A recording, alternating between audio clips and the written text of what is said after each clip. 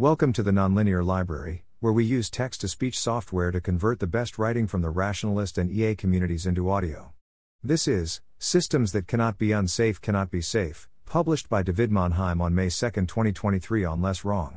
Epistemic status: trying to clarify a confusion people outside of the AI safety community seem to have about what safety means for AI systems. In engineering and design, there is a process that includes, among other stages, specification, creation, verification and validation, and deployment. Verification and validation are where most people focus when thinking about safety. Can we make sure the system performs correctly?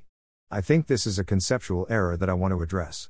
Verification and validation, also abbreviated as 5 and 5, are independent procedures that are used together for checking that a product, service, or system meets requirements and specifications and that it fulfills its intended purpose. Wikipedia. Both of these terms are used slightly differently across fields, but in general, verification is the process of making sure that the system fulfills the design requirements and/or other standards. This presupposes that the system has some defined requirements or a standard, at least an implicit one, and that it could fail to meet that bar. That is, the specification of the system includes what it must and must not do, and if the system does not do what it should, or does something that it should not, it fails.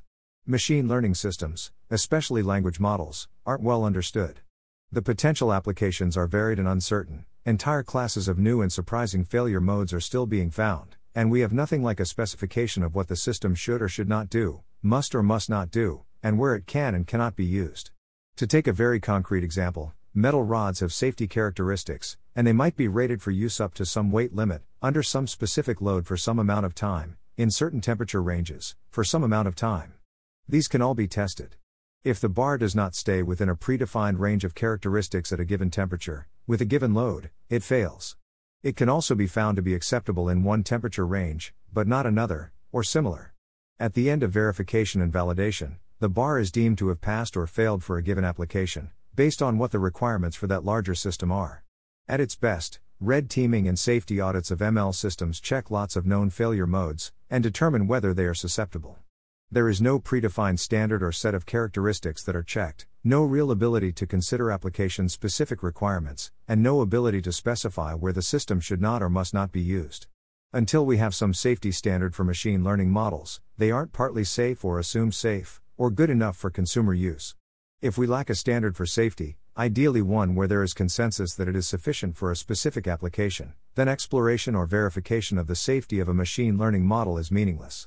If a model is released to the public without a clear indication about what the system can safely be used for, with verification that it passed a relevant standard, and clear instruction that it cannot be used elsewhere, it is an unsafe model.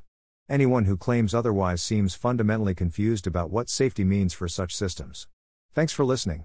To help us out with the Nonlinear Library or to learn more, please visit nonlinear.org.